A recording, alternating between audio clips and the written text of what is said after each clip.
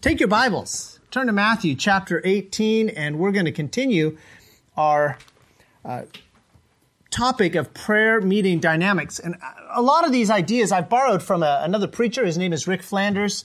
I've had an opportunity to hear him preach, not this message. This is something I read that he wrote, but just was really encouraging to me to consider why we have a prayer meeting on Wednesday nights. What's the purpose? And I hope that as long as the Lord leaves us here, that Elmira Baptist Church will continue to meet once a week to pray. We could do a lot of things with our Wednesday nights. Sometimes a Wednesday night is really just a repeat of Sunday night. Guys, there's some singing, preaching, and then we all go home, take an offering. And that's fine. Those churches that do it that way, I'm not saying they're doing anything wrong, but I want our focus to always be at least partly on prayer on Wednesday nights and taking time to pray. By the way, when we split up into our men's meeting and our ladies' meeting, we'll meet right at 7 o'clock, ladies in the ministry room, fellas here at 7 o'clock. We'll do our Bible study first, and then about 7:35 or 7:40, we'll share some requests, and the ladies will pray together in the ministry room. The men will pray together here. Now, I'm going to be checking in on you ladies, because I know that you like to go long on the Bible study, and I'll show up at 5 or 10 minutes after 8, and we haven't prayed yet. Okay, boy, we want to pray. It's important. The Bible study is important too, by the way. I don't want to diminish that, but the prayer time is equally important. And so what is it that we're doing as we're praying? Well, I mentioned that part of what we're doing here, part of the reason we pray and as we choose how to pray, as we think through carefully how to form the sentences that we're going to pray to the Lord, this is our offensive weapon. This is how we go on the offensive. Now, it may come someday that we have to take up arms against a foe. I don't know. I don't anticipate that in the next few years, but maybe. But until that time comes, this is our offensive strategy. We're not going to go burn places down. We're not going to, throw rocks at the police or turn over police cars and set them on fire. That's not the offensive strategy. The offensive strategy is prayer. And I can assure you that prayer as an offensive weapon is much more powerful than any rioting that we can do. So think of it that way. As you come on Wednesday nights and you come to pray, this is our night where we get on our knees and we say, okay, we're going to march forward here. But we're going to do it spiritually speaking, not necessarily with a literal offensive, but praying for specific things to see God glorified and God at work in our lives. Now, last week, we started in Matthew 18 here.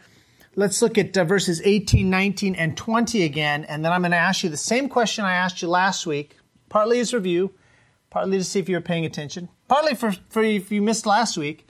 The two questions were, how do we see the idea of prayer in these verses, and how do we see the idea of meeting in these verses? How do we see, the words prayer meeting don't come up, okay, you understand, but we see those topics in these verses. Matthew 18:18 says, "Verily I say unto you, whatsoever ye shall bind on earth shall be bound in heaven, and whatsoever ye shall loose on earth shall be loosed in heaven.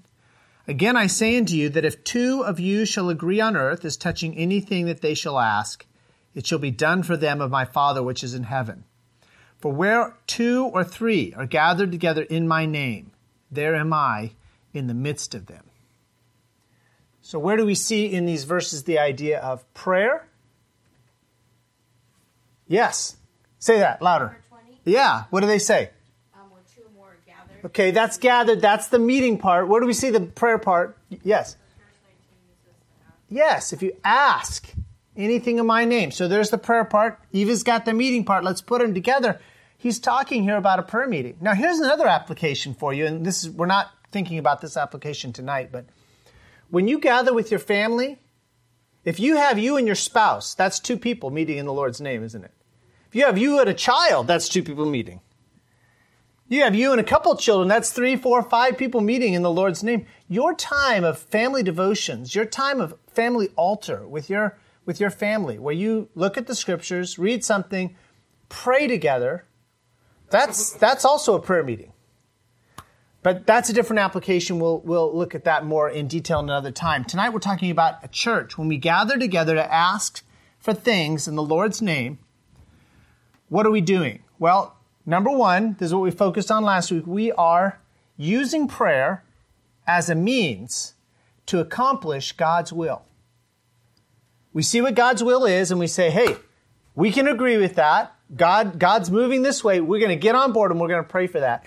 And we looked in the Old Testament how sometimes God waits until his people pray in order to accomplish his plan. Not because God is powerless without us. Not because we say, well, God, I'm just not going to pray and we'll see what you can do about it. God can do anything he wants. But because he does want us to work with him. He does want us to cooperate with what he's doing. So when we get together, we're asking the question, what does God want to accomplish at Elmira Baptist Church? Not necessarily within these four walls, because the church is us. So what does God want to accomplish at Elmira Baptist Church? What does God want to accomplish in our lives? What does God want to accomplish in the lives of the people around us? And we're going to give an example tonight, again, how something we prayed for last week, God answered. It wasn't as if God was like, oh, yeah, I meant to do that. My wife's constantly saying to me, hey, honey, did you? Oh, yeah, I meant to do that. And frankly, I'd forgotten until my wife said something to me. But when I pray, God never says, oh, yeah, I meant, no. God's already at work. He already has a plan. We're just getting on board with his plan. That's what prayer is. Prayer isn't me telling God, let me tell you how to order the world. I think you're a little bit behind the times. That's not prayer.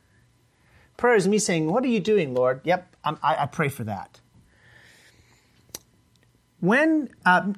So that's a prayer meeting. Now, second point here today, notice that word agree. Verse 19, again I say unto you that if two of you shall agree. Agreement is in prayer.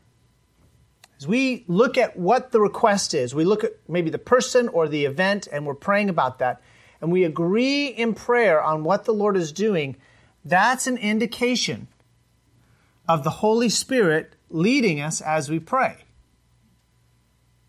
Now, it doesn't always have to be. I'm not saying that you can just count on it 100% of the time, because maybe we agree because we have some of the same thoughts. I don't know.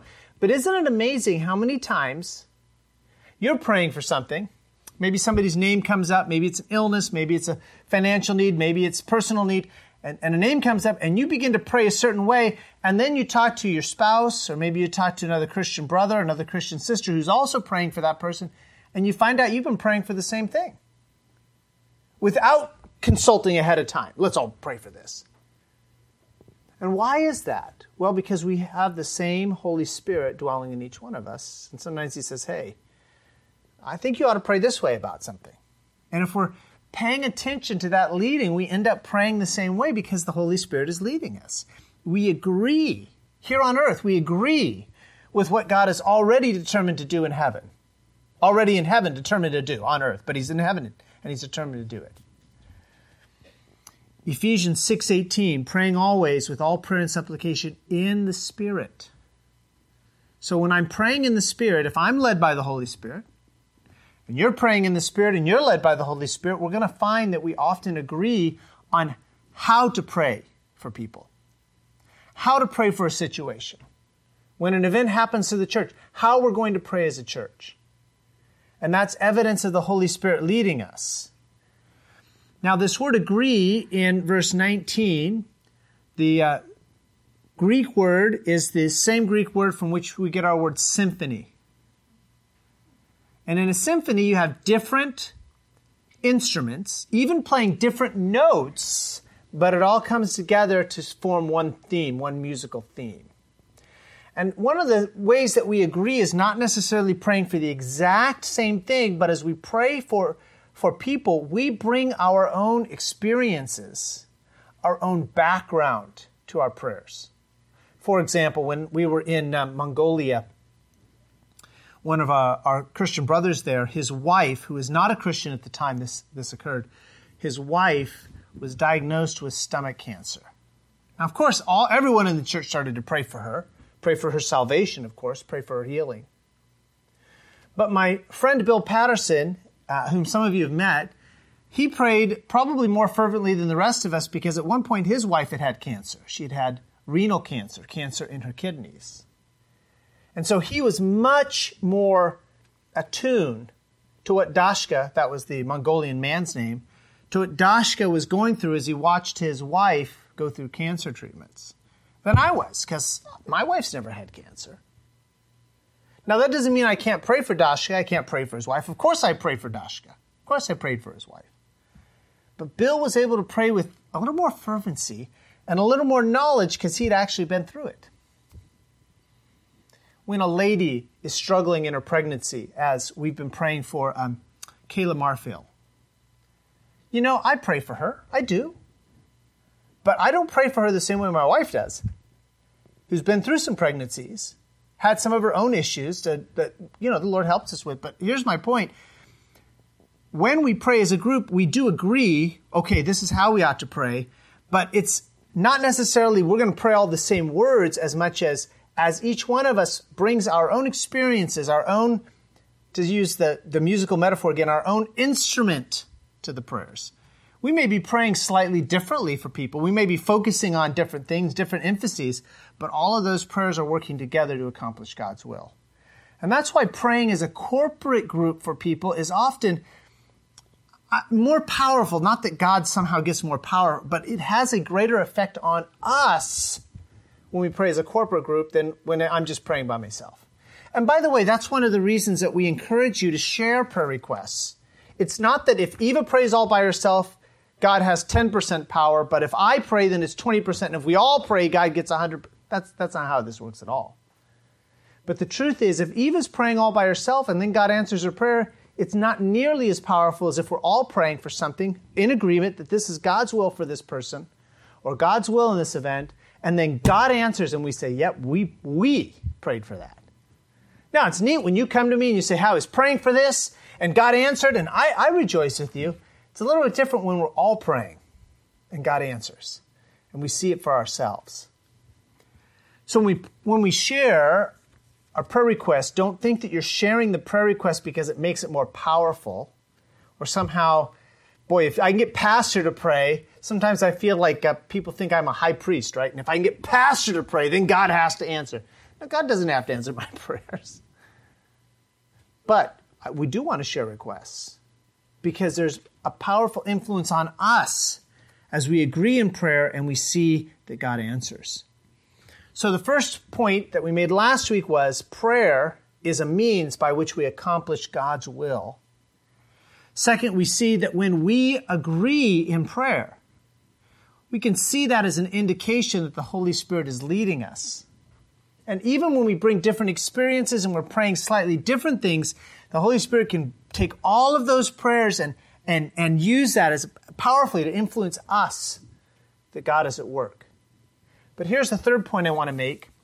Often prayer meetings, when God's people say, hey, we've got to meet and we've got to pray, not just going through the motions, but we've got to meet, we've got to pray, it's an indication that God is about to work.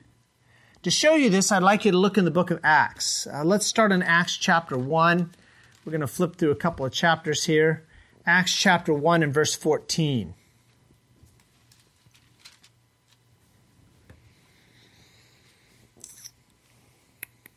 Acts chapter 1 verse 14 says, these all continued. These would be the 11 disciples that were left. Judas, of course, had killed himself. 11 disciples that were left. These all continued with one accord in prayer and supplication with the women and Mary, the mother of Jesus, and with his brethren. Verse 15, and in those days Peter stood up in the midst of the disciples and said the number of names together were about 120. So there's about 120 people that are continuing in prayer. They are meeting, and I don't know exactly how Jewish life would have worked at this time, but my guess is they do have to go to work. There are ladies there that have to take care of their families and wash clothes and make meals, etc. But as they have opportunity, they're gathering in each other's homes. They're gathering in some people think that they were gathering there in the upper room where Jesus had that last meal with the disciples. They were gathering regularly to pray. They continued in prayer with one accord. They're all in agreement. They all agree as to what they're praying for. What do you think, based on your knowledge of Acts chapter 1, What do you think they were praying for? I think the Bible tells us what they're praying for, by the way. I don't say what do you think as if it is an opinion. What do you know about Acts chapter 1? What are they praying for? Why are they continuing to go back to the Lord and pray, and then the next day come back to the Lord and pray, and then the next day come back to the Lord and pray? With one accord, they're praying. What are they praying for? Yes.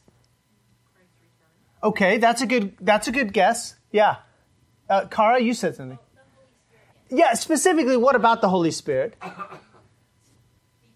Yeah. Remember Acts 1:8. But ye shall receive power. After that, the Holy Spirit is come upon you, and ye shall be witnesses. After that, the Holy Spirit has come upon you. Now, again, this is a little bit of a mystery to me. I don't know exactly how this happened, because I know that earlier Jesus had breathed on his disciples and said, receive ye the Holy Spirit. But they recognize there's something more to be done before they're going to be those powerful witnesses that God intends for them to be. You shall receive power after that the Holy Spirit has come upon you. So they keep going back to the Lord and saying, hey, can we have the Holy Spirit now? Right? Can we have the Holy Spirit now? And within just less than 2 weeks of these prayer meetings beginning, what happens? Yeah, the day of Pentecost. And what happens on the day of Pentecost related to the Holy Spirit? Yeah, he's poured out in a unique and powerful way. So that illustrates my point that often God lays it on his people's hearts. Hey, we need to spend time together in prayer, not just individually. By the way, I hope you're praying individually. I hope you took seriously your homework from Sunday. What was Sunday morning's homework? Yeah, find someone 30 years older or 30 years younger than you and ask them for a prayer request. And if you're like me, you're sort of middle-aged, you can go down into the teens, you can go up into the senior saints. You've got plenty of people to ask. Now, if you're a little bit older, you're probably going to have to go lower. And if you're a little bit younger, you're going to have to go up. If you're less than 30, don't ask Ellie. They can't really tell you. But seriously, I hope you're praying privately. You have a personal prayer closet. It doesn't have to be a room. You understand that I'm using that metaphorically, where you are spending time with God each day. But I've had several of you come to me recently and say, Pastor, we need to be praying. Not as in, we don't pray enough. If we pray more, God has to answer. No, just that expectation that God wants us to pray. And often we see in history when God starts to stir his people up to pray as a group, what happens? God's about to work, and he just wants to make sure that his people are a part of that. Let me show you that again in the book of Acts. Acts chapter 4. We've looked at this. We've looked at this example before also. Acts chapter 4, toward the end of the chapter there. Let's pick it up. They say to them, verse 18, chapter 4, verse 18, and they, this would have been the Jewish council, called them and commanded them not to speak at all nor teach in the name of Jesus. So that's the command from the Jewish council. You got to quit talking about Jesus. You can meet, you can pray, whatever, but don't talk about Jesus. Quit using the name of Jesus. Now skip down to verse 23.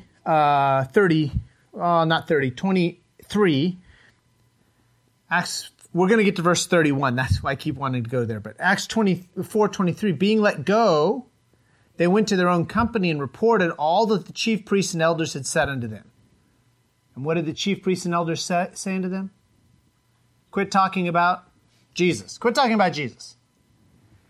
Verse 24, and when they heard that, they lifted up their voice to God with one accord, and they began to pray. Verse 30 tells us they prayed for verse 29 tells us they prayed for boldness. And they prayed in verse 30 that signs and wonders may be done by the name of thy holy child, Jesus. Doesn't sound like they're going to cooperate, does it? Verse 31, what happens? And when they had prayed, the place was shaken where they were assembled together, and they were all filled with the Holy Ghost, and they spake the word of God with boldness. Now again, it isn't as if God was like, oh man, yeah, I forgot to give you the Holy Spirit today. Glad you prayed for it. Now I'll do this.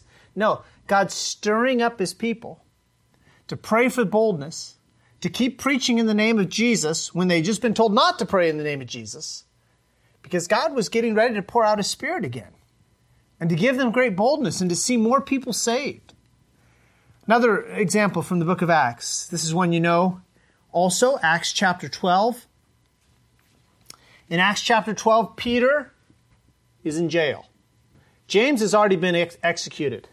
This would have been James, one of the 12 disciples. There's also a James who is the half-brother of Jesus. He's going to show up again in the book of Acts, so don't get confused. But James, the disciple, has already been executed by Herod. And in fact, earlier, Stephen had been executed by the Jewish council. They had stoned him right there on the spot. But James had been executed, and the people seemed so pleased that Herod was killing these Christians that he decided he was going to take Peter and kill him also. So Peter's sitting in prison. And if I recall right, the next day, he's to be led away to execution. But what is the church doing? What are the people? Remember, it's not the building, church is people. What are the people doing the very night? They're praying. Are they praying in faith? No. How do we know they're not praying in faith? Yeah, because when Peter's at the door, hey, let me in, and Rhoda runs to people and say, hey, Peter's at the door. They say, you got to be crazy. You got to be crazy. It can't be Peter. Now, if you were praying in faith, you'd have said, yeah, go open the door, let him in. So I don't mean to say your faith doesn't matter. God wants us to pray in faith. I just want to remind us, sometimes, I know I've been there. You're praying for something you don't really expect to happen. Let's not do that. But let's also remember the power of prayer is not my faith. The power of prayer is my God. Okay? So anyway, they finally let Peter in, and there he is. He's escaped from prison. Now, not only is he escaped from prison, but Herod doesn't make another effort to imprison and kill him again. Now, that doesn't make sense to me because I don't think it would have been hard to find Peter those first couple of days. I mean, Peter knew where to go. But setting all that aside, we see, again, that God stirs up His people to pray just before He's about to act. Let me show you one more. Acts chapter 13. The scene has shifted away from Jerusalem now. Now they're in Antioch, verse 1 tells us.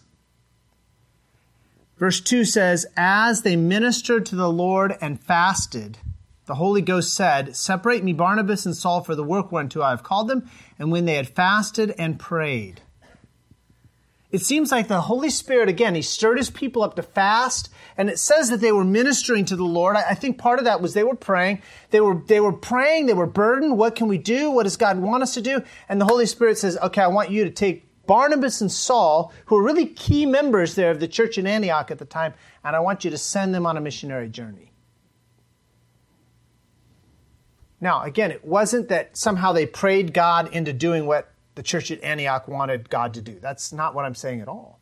I'm saying the Holy Spirit is stirring up the church at Antioch to pray because He wants to send out Barnabas and Saul, and He wants them to be a part of it. I want to use this series of Bible studies to stir us up to pray. Because I'm convinced that God is still at work in this little community of Elmira and still at work in Vacaville and still at work in Fairfield. And what God wants us to do is He wants us to pray. Not in a, we've got to get God on board type of prayer. No, in a, God's at work. What is He going to do? What is He doing? Let's see it type of way. So, first of all, we saw that prayer is the church's means for accomplishing God's will. Number 2, we saw that agreement in prayer is an indication that the Holy Spirit is leading us as we pray. Now here in number 3, we see that sometimes God stirs up His people to pray, both privately and corporately, because He's getting ready to do something. Now, I'm going to tell you a little secret. Well, it's not a secret, but I'm going to step down here so maybe people at home can't hear me so clearly. When I was a little boy, I went to a lot of prayer meetings where I felt that people were just going through the motions. We met to pray. The churches I was in, every Wednesday night, we met to pray. But I don't know that we really prayed as much as that's what we did. This is the 80s, right?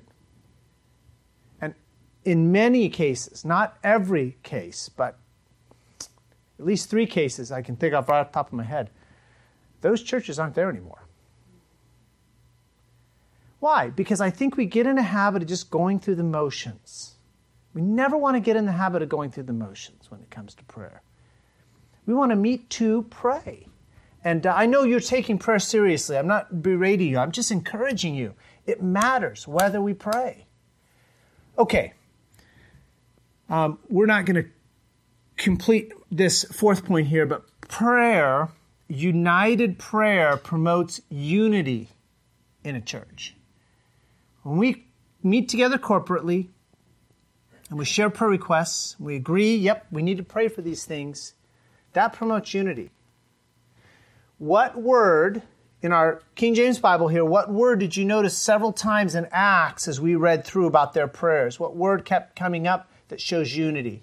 It is one accord. That's right. You caught that. They were praying in one accord. There's unity there. I think sometimes building programs can either divide churches or they can unify churches. And I'll tell you what I think the difference is. Churches get unified around a building program when they're all praying and they believe that God is at work. When we're thinking we have to do it and we've got to finish this building, and boy, Jesse, you're not working hard enough, or Pastor, you're not working hard enough, or Evo, you need to give more money, then of course it brings division.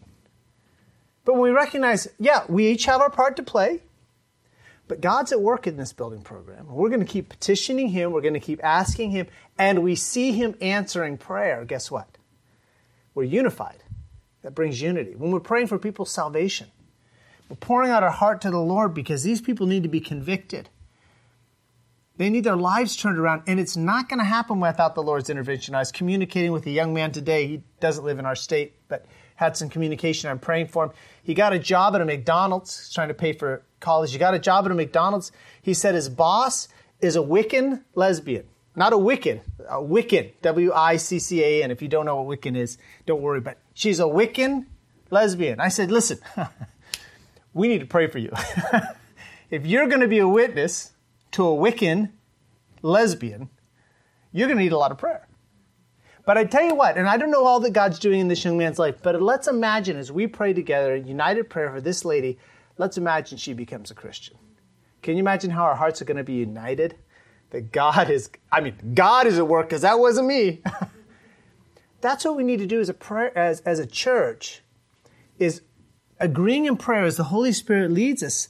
Let that unify us. Satan is constantly trying to drive wedges between us. We don't even notice it half the time because by God's grace, He just gives us the protection we need to keep moving on. But Satan is always constantly busy trying to drive wedges between you and me, between you and your Christian brother, between you and your Christian sister.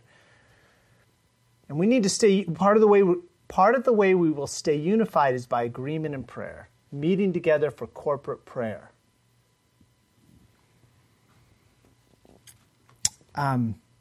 Yeah, we can finish this tonight. Go back to Matthew chapter 18. Yeah. Yes. I mean, we write people off.